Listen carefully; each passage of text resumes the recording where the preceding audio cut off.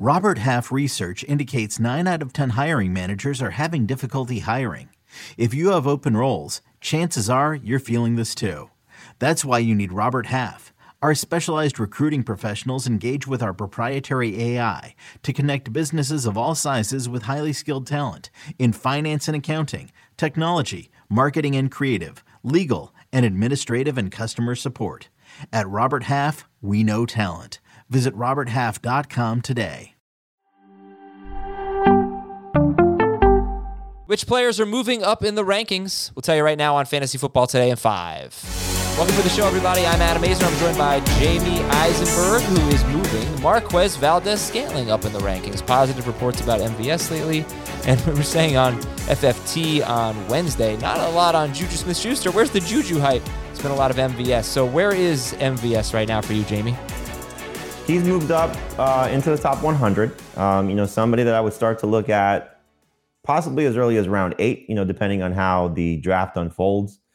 But, we just spent a podcast talking about rounds 4 through 6. And I think the theme was, or at least one of the themes, who has league winning upside. I don't know if MVS has league winning upside if you're drafting him in that range.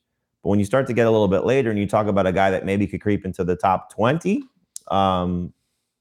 if things go right, we're searching for who's going to help this Chiefs passing game and this receiving core with the loss of Tyreek Hill and Demarcus Robinson and Byron Pringle. And they told you where they spent their money. It's on MVS. It wasn't on Juju. And so if his route tree develops and he's the guy for Patrick Mahomes opposite Travis Kelce from a target standpoint and maybe a production standpoint, it's just worth the flyer given the circumstances. Because Sky Moore, Mecole Hardman, Juju Smith-Schuster, maybe MVS is the best of that group. And Andy Reid said he can do more than just the deep ball. He can run the intermediate routes, the short routes, etc. So Cole Kmet is another guy who's been on the rise for you. He's now a top 10 tight end. Cole Kmet.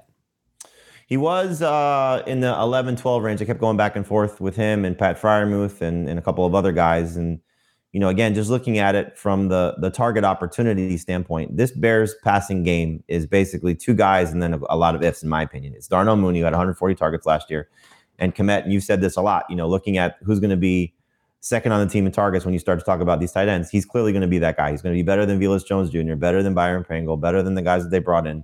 And so I think you're going to see a situation where Justin Fields leans on him. 2 of his 3 best games last year came with Justin Fields under center. And so we need more from Fields, obviously, but I do think that the system with the new coaching staff in place and, the new coordinator, we're going to see, Luke Getsy feature Cole Kmet, I think, a lot. He'll find the end zone finally and does feel like, in PPR for sure, is a top 10 tight end. All right, one more rankings riser for you is Travis Etienne. So where are we at with James Robinson? Because it seems like Robinson is making some progress, might be cleared at some point in training camp. And where are you with the backfield, basically, for the Jaguars? I think we're going to see Etienne, have opportunity, even with James Robinson there, to be very successful, certainly in the passing game. There's a rapport with Trevor Lawrence from the 2 playing at Clemson. We saw at Clemson, his role in the passing game was pretty solidified, and I think that'll carry over to the NFL. You've heard some things about maybe him being a Deebo Samuel type of guy. I don't know if that's realistic for, the size difference between the 2 players and the roles that they'll play. But I do think Doug Peterson, while not necessarily having an 80-catch running back, he does have 2 seasons of a 50-catch running back, one with Miles Sanders, one with Darren Sproles. So that's certainly within range. And I do think Etienne's going to have an opportunity in the running game as well. So this is a guy that has the chance, I think, to be in the 1,200 to 1,500 total yards range, depending on how things go with Robinson's recovery. Touchdowns might be an issue on what should still be a bad team, but in PPR, I think Travis Etienne has solidified himself as a round 4 pick. I wanted to ask you about Saquon Barkley. I've sort of felt just talking to you throughout the last few months that you've gotten a little bit higher on Saquon Barkley, and you're certainly comfortable with him at the 2-3 turn. What have you seen, heard about Saquon Barkley that has given you more confidence?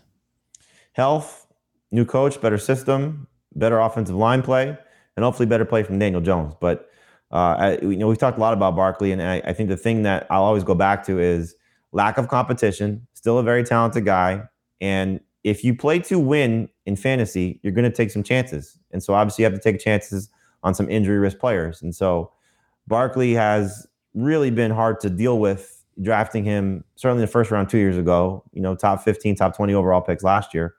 And then going into this year, I think, like you said, 2-3 turn is probably where his ADP will end up. I wouldn't be surprised if he gets pushed up somewhere even close to the middle of round 2, depending on how quickly running backs go off the board. But the situation feels a lot better for him. And if he looks the part in training camp and maybe in the preseason, people are going to get excited about Saquon Barkley again. I know I am, because I think his role in the passing game is going to be there once again as well. And I like the upside for Barkley this year. I think you have him ahead of Nick Chubb. One spot He's ahead. ahead of Nick Chubb in PPR. He's behind him in non-PPR. Okay. Half PPR, I take Barkley. All right, thanks for watching, everybody. We will talk to you tomorrow on Fantasy Football Today in 5 as Jacob Gibbs gives us a Bengals weekend of profiles, Jamar Chase and T. Higgins. Looking forward to that. Talk to you then.